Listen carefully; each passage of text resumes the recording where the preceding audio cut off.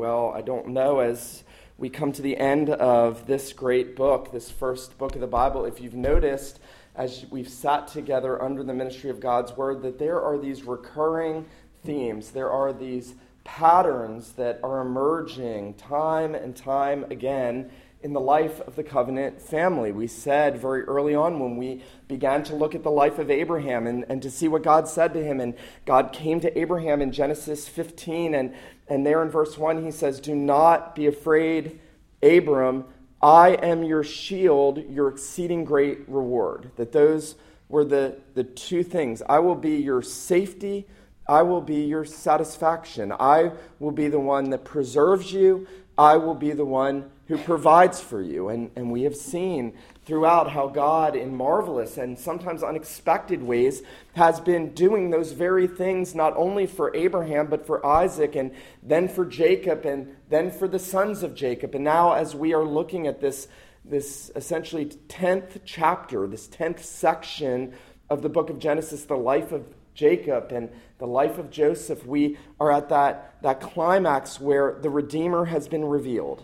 God has revealed Joseph's true identity to his brothers, and God has reconciled the covenant family that had been torn apart by sin and rebellion, and yet God's hand of providence had been working silently behind all of the events in a way that Joseph could see, and yet Jacob often failed to see. And it's interesting as we come to the point here in this section of Genesis where finally, after 22 years, think of this, Joseph was sold off as a boy of 17. He is now 39 or 40 years old, and his father has no idea that he's alive. And now, having been told that he's alive, he is going to be reconciled to his father, and God is going to show Jacob that what he said to Abraham was going to be true for him, that God was going to show that he is the God of redemption, the God of reconciliation, but more than that, that he is the God of preservation and that he is the God of provision. And as we come into these two chapters, and we could very, very easily divide these two chapters into that division, chapter 46 is the preservation of Jacob and the sons of Jacob as God is bringing them into the land of Egypt, and then chapter 47 is the provision for the covenant family. I think it would be more helpful perhaps for us to look at three other dimensions of these two passages. First, we want to see this morning the covenant family brought to a foreign land. Secondly, we want to consider the covenant family blessed in a foreign land. And finally, the foreign land blessed by the covenant family. Well, notice this long-awaited reunion is finally happening, and yet Jacob has to trust the Lord. As the covenant family is being brought down into a foreign land, it's fitting that this chapter opens with the first four verses that it opens. Jacob doesn't say to his sons, "Okay, let's go see Joseph, let's go." He is eager, he packs up, he readies himself, but he goes to Beersheba. Now, that's important because Beersheba was the place where God had revealed himself to Abraham. Some even believe that it's the place where Abraham was called to offer up Isaac. It's this place of singular revelation by God. And before Jacob will go to see the son, the long-lost son that he didn't know whether he was alive or not, Jacob goes to the Lord. Now, that means, and this is the really important thing, that means that the journey of the believer, the sojourning, very interesting in chapter 47, twice, Jacob will tell Pharaoh, during my sojourning, he will speak of everything that's happened to him as sojourning. That is the typical way Christians view their life. They do not view it in the here and now as if this is their home, this is what they live for, this is what they work for, this is where they'll be planted. Jacob is viewing his life as a sojourner. That is what a believer does. And it's a life of sojourning by faith, as the scriptures everywhere unfolding. And notice now, as he comes to Beersheba, we're told, notice the first thing there in verse 1, he offered sacrifices to the God of his father Isaac. Now, the very first thing that Jacob does, and this is, because I think this is something we don't want to miss, most people would leave God out of the equation. They would rush to see their long-lost child. But the first thing Jacob does is he sacrifices. Now, who sacrifices? Sinners sacrifice. people that know they don't deserve anything good, people that know that their relationship with the Lord is the most important thing, they are the ones that go to the Lord with acceptable sacrifices.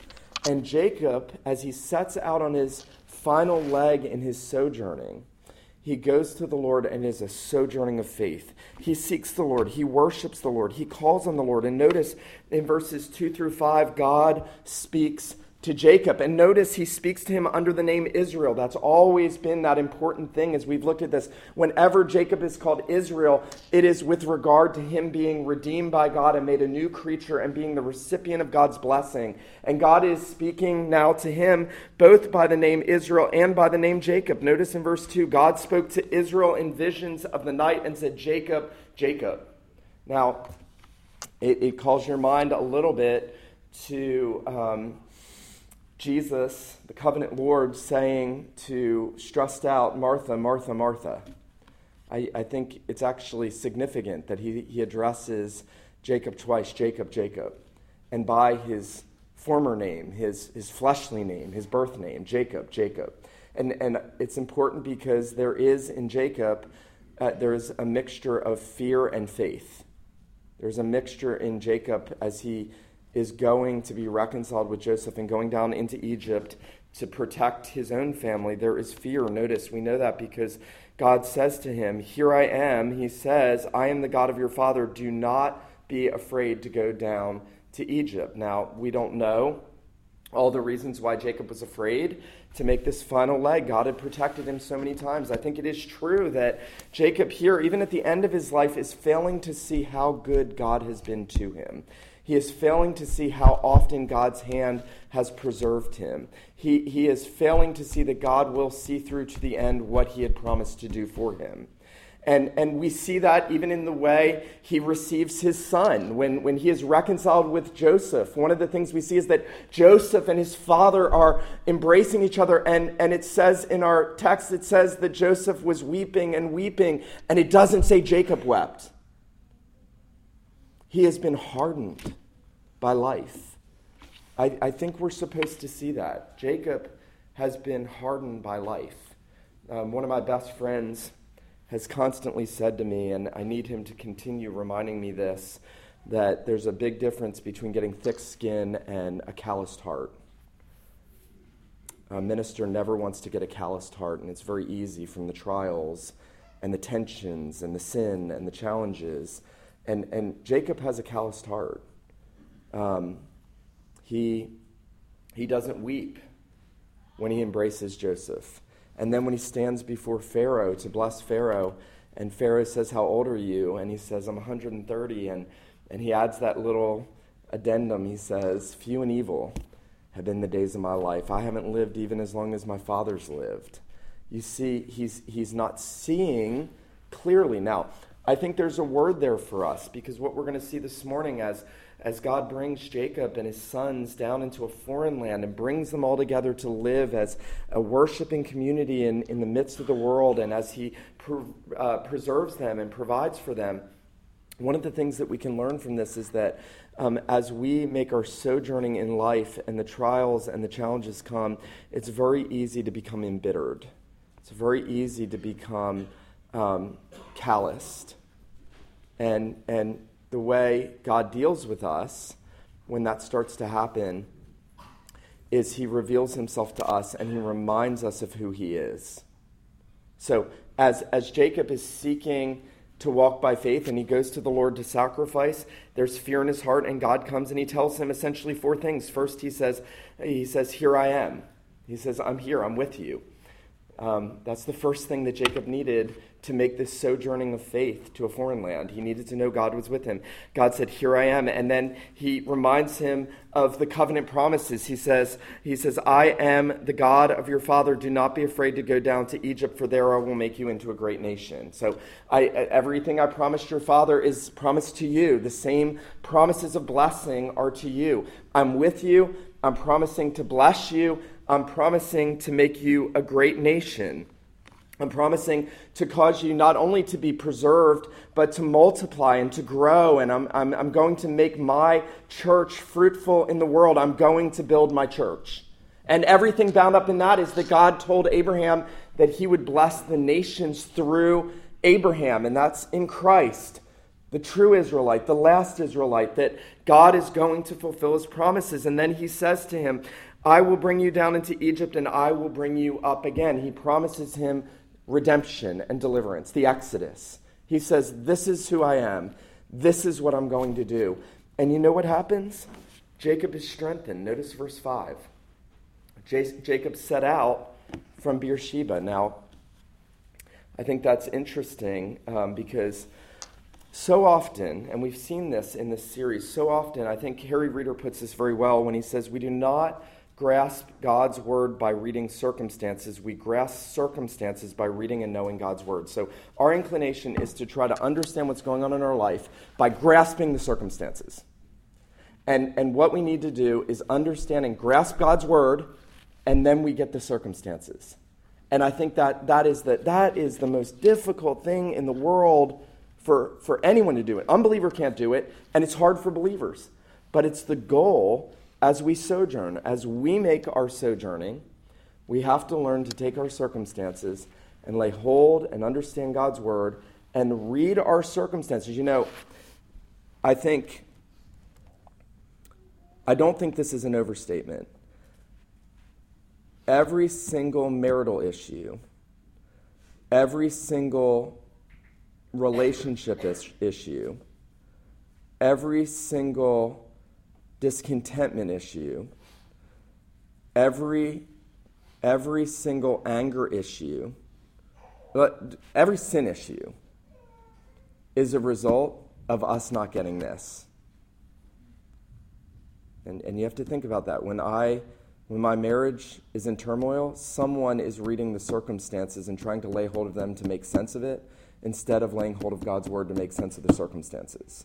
And whenever I have relationship issues with others, either one or both parties are reading the circumstances and trying to make sense of the circumstances instead of going to God's word and laying hold of it and making sense of the circumstance through the lens of God's word. And every time I get sinfully angry, it's because I'm angry about the circumstances because I can't make sense of them and I'm trying to.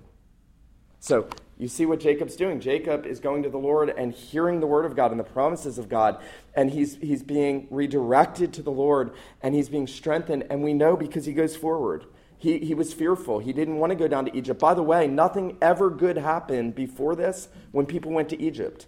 And nothing good happened after this when people were in Egypt. That's the point. He knows the world is a hard and bad place, and God's saying, go.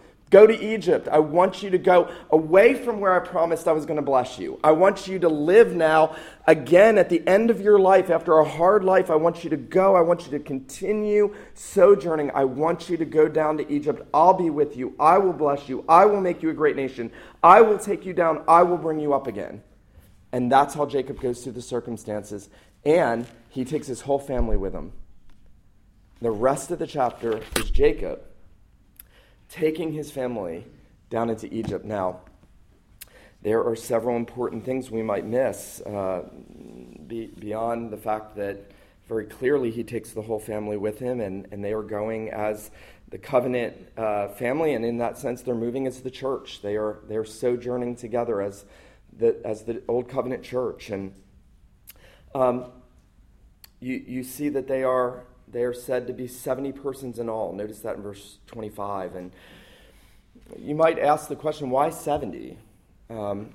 Is that just God taking note? And I think on one hand we can say it's because they're few in number. And we're going to see how God loves to bless his people when they're few in number. And when he gets the glory from that. In contrast with Egypt, which was great in number, and the nations around them.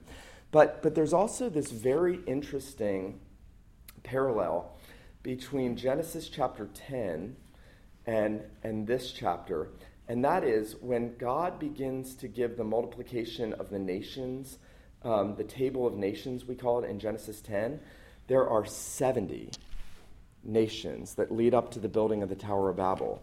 And here God is taking 70 of his people, and he's saying, this is my kingdom. This is my nation. This is my work. I don't think this is fanciful, the number 70, like 10 and 12. 7, 10, 12. 7, the number of completion. 10, the number of wholeness or perfection. 12, the number of fullness. 7 times 10 is 70. I think that's why you have these repetitions. This is God's work. This is God's doing. God is building his kingdom, and he is leading his people to a barren land. And he is doing it with Jacob at the helm, trusting him and leading his family down into Egypt. And as the narrative continues, we secondly see that God's purpose is not only to bring them to the foreign land by preserving them and bringing them, but his goal is to bless them in the foreign land. The rest of this section is about the blessing of the covenant family and the blessing of Pharaoh and Egypt. Everything is blessing.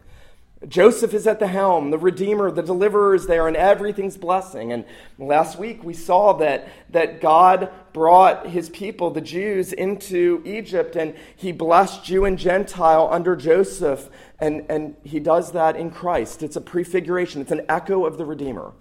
Jesus is the Redeemer of Jew and Gentile, of the nations. Joseph, standing at the head now, continues to be the agent of God's provision, both for the church and blessing to those with whom the church comes into contact. Now, I think it's important for us to understand first that God is blessing Jacob and his family, the covenant family, not because of anything in them. So think about this with me. Number one, they don't deserve any of the provisions that they get. They can't go to Pharaoh and say, you know what, Pharaoh? That's our brother, Joseph. Bless us, give us land. They have no right to it. It's not theirs. They have no claim over it. It's the last place that they should be. So they're completely undeserving, merely by God's grace. It's all grace for the covenant family. And secondly, that they don't deserve the land. They should be despised in the land. Notice that little section where Joseph tells his brothers what to say to Pharaoh when they come to Pharaoh, and Pharaoh and Joseph have their interaction, and Joseph says, when you come to Pharaoh, tell him you're shepherds. And then, it's so odd, notice this in verse 34. Joseph says to his brothers, you should say to Pharaoh, your servants have been keepers of livestock from our youth, even until now, both we and our fathers, in order that you may dwell in the land of Goshen, for every shepherd is an abomination to the Egyptians. Now, that doesn't make any sense. So what Joseph is saying to his brothers is, when you come into the land and Pharaoh meets you, tell him you're shepherds because Egyptians hate shepherds. That's what the text says. It's not a mistake. He says, tell them you work with livestock, for the Egyptians hate people that work with livestock. Now, we don't know why they hate people that work with livestock. We don't know if it's because the livestock took up the best of the produce. We don't know if it's just because Egypt thought they were more sophisticated as a society and they had moved away from this agrarian, nomadic development there in the early portions of human history. We don't know. We don't know. There's some rational reason why. Maybe they just don't like how they smell. And they don't like shepherds. And Joseph says, tell them you're shepherds. What's the point of that? They should be despised. And here's the point. God will never preserve, and God will never provide for his people without his people realizing that they will never be acceptable to the world. That's the point of that. He doesn't say go down and act sophisticated and try to learn to talk the language and learn all the hoops you jump through so that the Egyptians will accept you. That's not how God works, and that's not the people that get the blessings of God. The people that get the blessings of God are the nobodies of the world, the despised. Paul says this, not many mighty, not many rich, not many noble are called. The base things of the world, the things that are not, the things that are despised, the lowly things. That's the whole point, that at the end of the day, and I see this in my circles, I see ministers and seminary students and professors who have great intellectual ability trying to gain sophistication. Listen, the cross is an offense. And you will never remove the offense. And in fact, the better you are at telling others about Jesus, the more despised you will be. And you know what? That's okay. The Redeemer tells his people, when you go, tell them we're nobody. We're not trying to be sophisticated. We don't deserve the land. We're nobody. In fact, notice what he tells them to say. You shall say, verse 34, your servants. They go to Pharaoh and they're to say, we are your servants. We are shepherds. We are nobody. Now, I think there is a very important word for us. Because the second we think our life in a foreign land is to be lived out by us adjusting and learning how to rub shoulders with the who's who in the world the best we can, is the moment we've lost sight of what the kingdom of God is, who Christ is, and what it means to live in a foreign land. God would not allow his people to forget that he was making a distinction with them.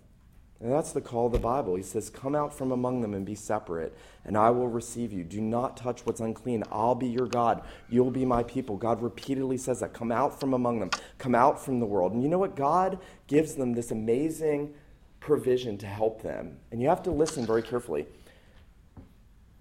Jacob and his sons get the best part of the land, which is amazing. But it's not in Egypt. It's on the border of Egypt.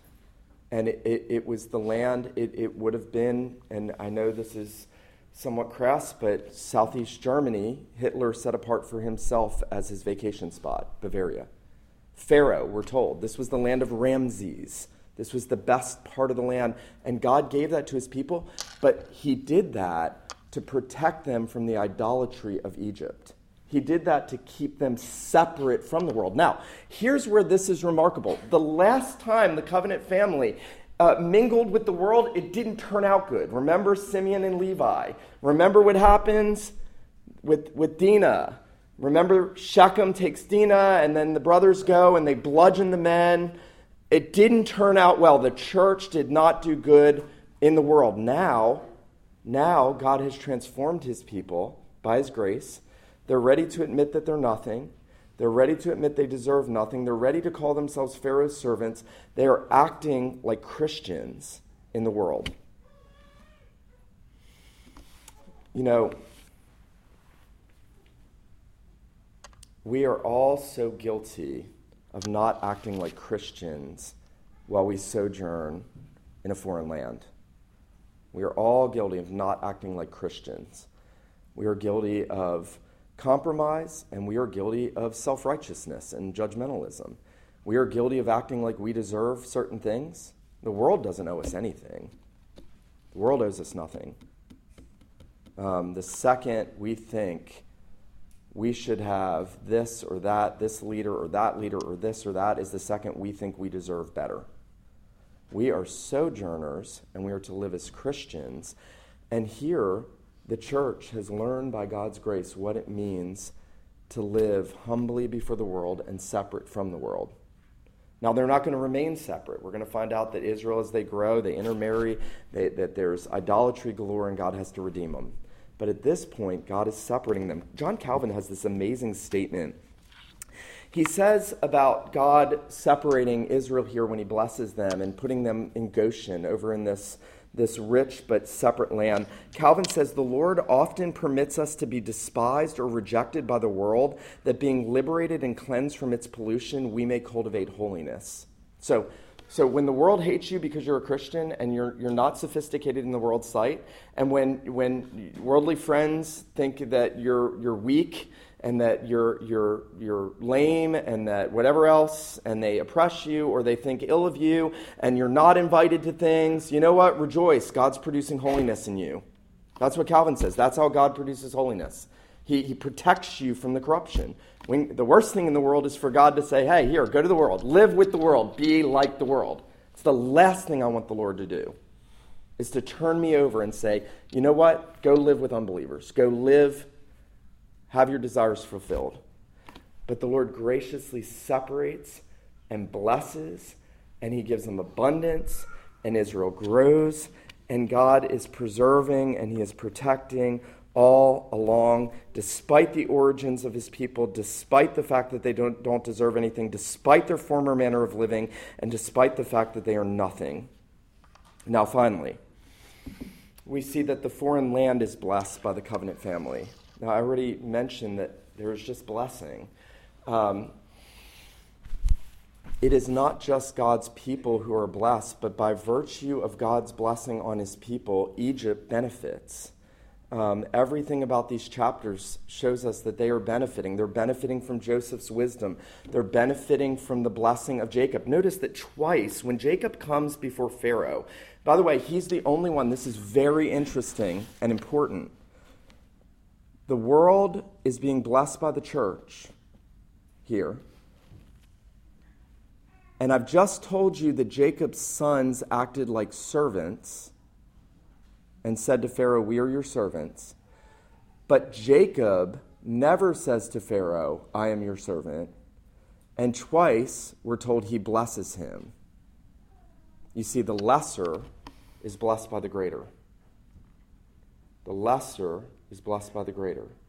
The principle at work is that God, though his people seem lesser in the world, we seem lesser, we're despised, we're rejected, we're not thought well of, we're not praised and revered by all, but by virtue of God's grace and by virtue of Jesus Christ, God chooses to cause his people to be a blessing to the unbelieving world. And the unbelieving world benefits from the church when the church is walking with the Lord and separate from the world and yet seeking to be a blessing. And notice what Jacob does. We're told Joseph brought Jacob in verse 7. Joseph, by the way, just as an aside, Harry Reeder said, and I thought this was helpful, Joseph, some have said he's a politician in this chapter because he seems to be doing this political negotiating and bargaining. And Harry Reeder says he's a statesman, he's not a politician. The difference between a statesman and a politician is a statesman actually cares about people, and a politician just cares about getting elected next. Joseph is acting with statesmanship. He is caring for God's people. He is caring for the church. He is mediating for the church. And he brings Jacob his father. And notice verse 7, Jacob blessed Pharaoh. And then after telling him his age, verse 10, Jacob blessed Pharaoh. So Jacob was the agent of God's blessing. Now that means if you're united to Jesus, no matter what your job is, no matter what your calling is, no matter what stage of life you're in, no matter what your background has been, doesn't matter. If you're united to Christ by faith, that means God has kept you in this world, sojourning here in a foreign land, together with his people, to worship him, to extol his name, and to be a blessing even to the world around you. And that means we should consciously be thinking, how am I bringing blessing to others? Because God has graciously and in an undeserved way poured his blessings out on me. That's the reciprocal response to the gospel. How can I be a blessing since God has redeemed me in Christ, has forgiven me, has given me everything, has preserved me all the days of my life until now, has protected me, and has promised to bring me to glory? How can I be a blessing to others? How can I benefit others? How can I do them good? And then you see that not only Jacob is blessing Pharaoh, but Joseph comes, and you see further blessing on Egypt. The famine was severe, the grain was gone, and Joseph devised yet a phase 2 of his plan, and an ongoing provision for not just God's people, but for the world. You know, I prayed this morning in my prayer that God would use believers in the Congo to bring about change not just to the lives of others, but to everything. Because, you know, it's what you hear in this church that created Western civilization. You don't like Calvin's theology? Then get rid of your house and move to Iran. The gospel brings blessing, even to societies. We have Western civilization, not because Western civilization is better, because it's a better human invention of people that think they did better, but because God blessed his people, and his people were a blessing to others, and you have the same commission. Today, you have the same commission to do good. Now, 2 things. One, that starts in the church. That is glaringly obvious. The overarching picture in Genesis 46 and 47 is that God's people are together. If it doesn't start there, it's not gonna go out. If our love is not to be together in worship every Lord's Day, to be together, be committed to each other, serving each other, building each other up, loving each other, and caring for each other, it's not going to happen out there. It will not. It won't, because you'll be living out there. That's what that means. They are together, they are separate, they are together in a foreign land, and by virtue of them being together under God's grace and God's blessing and God's provision and God's protection, they become a blessing to Egypt.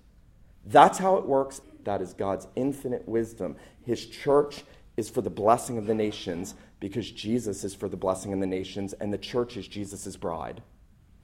And Jesus is the son of Abraham, and everything God says to Jacob is fulfilled in Jesus, and everything Joseph typifies is fulfilled in Jesus, and every blessing that accrues in this fallen world is by virtue of Jesus Christ and what he did at the cross. There would be no blessing. There'd be no common blessings, no partial blessings. One writer said here, a man or a woman that get this think that the smallest piece of their daily bread is the greatest blessing God could have given them. A man and woman that really gets this thinks that even if they just have a small piece of bread, that is an enormous blessing from God. Now, I want to call us to a few things this morning. I want us to ask whether we understand that we have been called out to be separate from the world. That's a question we can never tire of asking ourselves. And then does my life reflect that I'm separate from the world? Not in a fundamentalist sense, but in I want to please the Lord. I want to be together with his people. I want to live life sojourning with the people of God. I want my life to be lived under the grace of God together with those who his grace has been manifested to in walking in holiness. That is the big question. As we sojourn, we got to ask ourselves, does my life reflect that? And then secondly, we have to ask ourselves, am I seeking to be a blessing to others around me, or am I seeking to ostracize those that are not like me? Pharaoh didn't reform to get the blessings he got from Jacob and Joseph. It was the common grace of God pouring off of the people of God. My dad used to say when we were young, and I think he's right, I can't prove this, so if you're one of those people that love statistics, I can't prove this statistically, but my dad used to say, when true believers live even in a neighborhood, and they're really walking with the Lord and worshiping the Lord, that even their neighbors will be blessed around them the way Egypt is being blessed by the church here as they dwell in Goshen. I think he's right. I think my dad is right. And I think the more we're conscious of that, the more we'll desire that. And the more we desire that, the more we'll be agents of that by God's grace. I want us to meditate on these things, and I want us to realize that the enormous privileges we have, the undeserved privileges we have, everything we have is undeserved. Every single thing. It doesn't matter how hard we've worked, what gifts we have. The Lord is so good to us in Jesus Christ. Let him who has ears to hear, let him hear what the Spirit says to the church. Let's pray.